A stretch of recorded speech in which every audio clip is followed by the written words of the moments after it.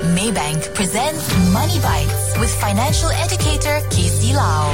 What's your hourly earning? How much money do you make in an hour? Here's an easy method to find out. Take your total gross income per year, remove the last 3 zeros and half the result. If you make 200,000 ringgit a year, remove the 3 zeros at the back and it becomes 200 ringgit. Then divide it by 2, which is 100 ringgit. So your earning is 100 ringgit per hour. This is a quick estimation of your hourly rate based on an 8-hour workday and 5-day work week. Try to calculate the real number and it won't be too far off. Now you know your hourly rate, it helps you to make crucial financial decisions. Should you do the work yourself, hire somebody faster, cheaper, or use productivity tools? For example, if you're spending too much time typing emails, printing invoices, and doing administrative work, why not hire an assistant? Some people can do it faster and for less. Also, have you thought about how much time and resources goes into organizing into your monthly payroll? If you think about it, these are non-core functions that can be handled more efficiently. With tools such as payroll solutions, it will make it easier to delegate and outsource these minor processes and contribute to your business's bottom line while increasing efficiency and earnings, allowing you to focus on the big stuff.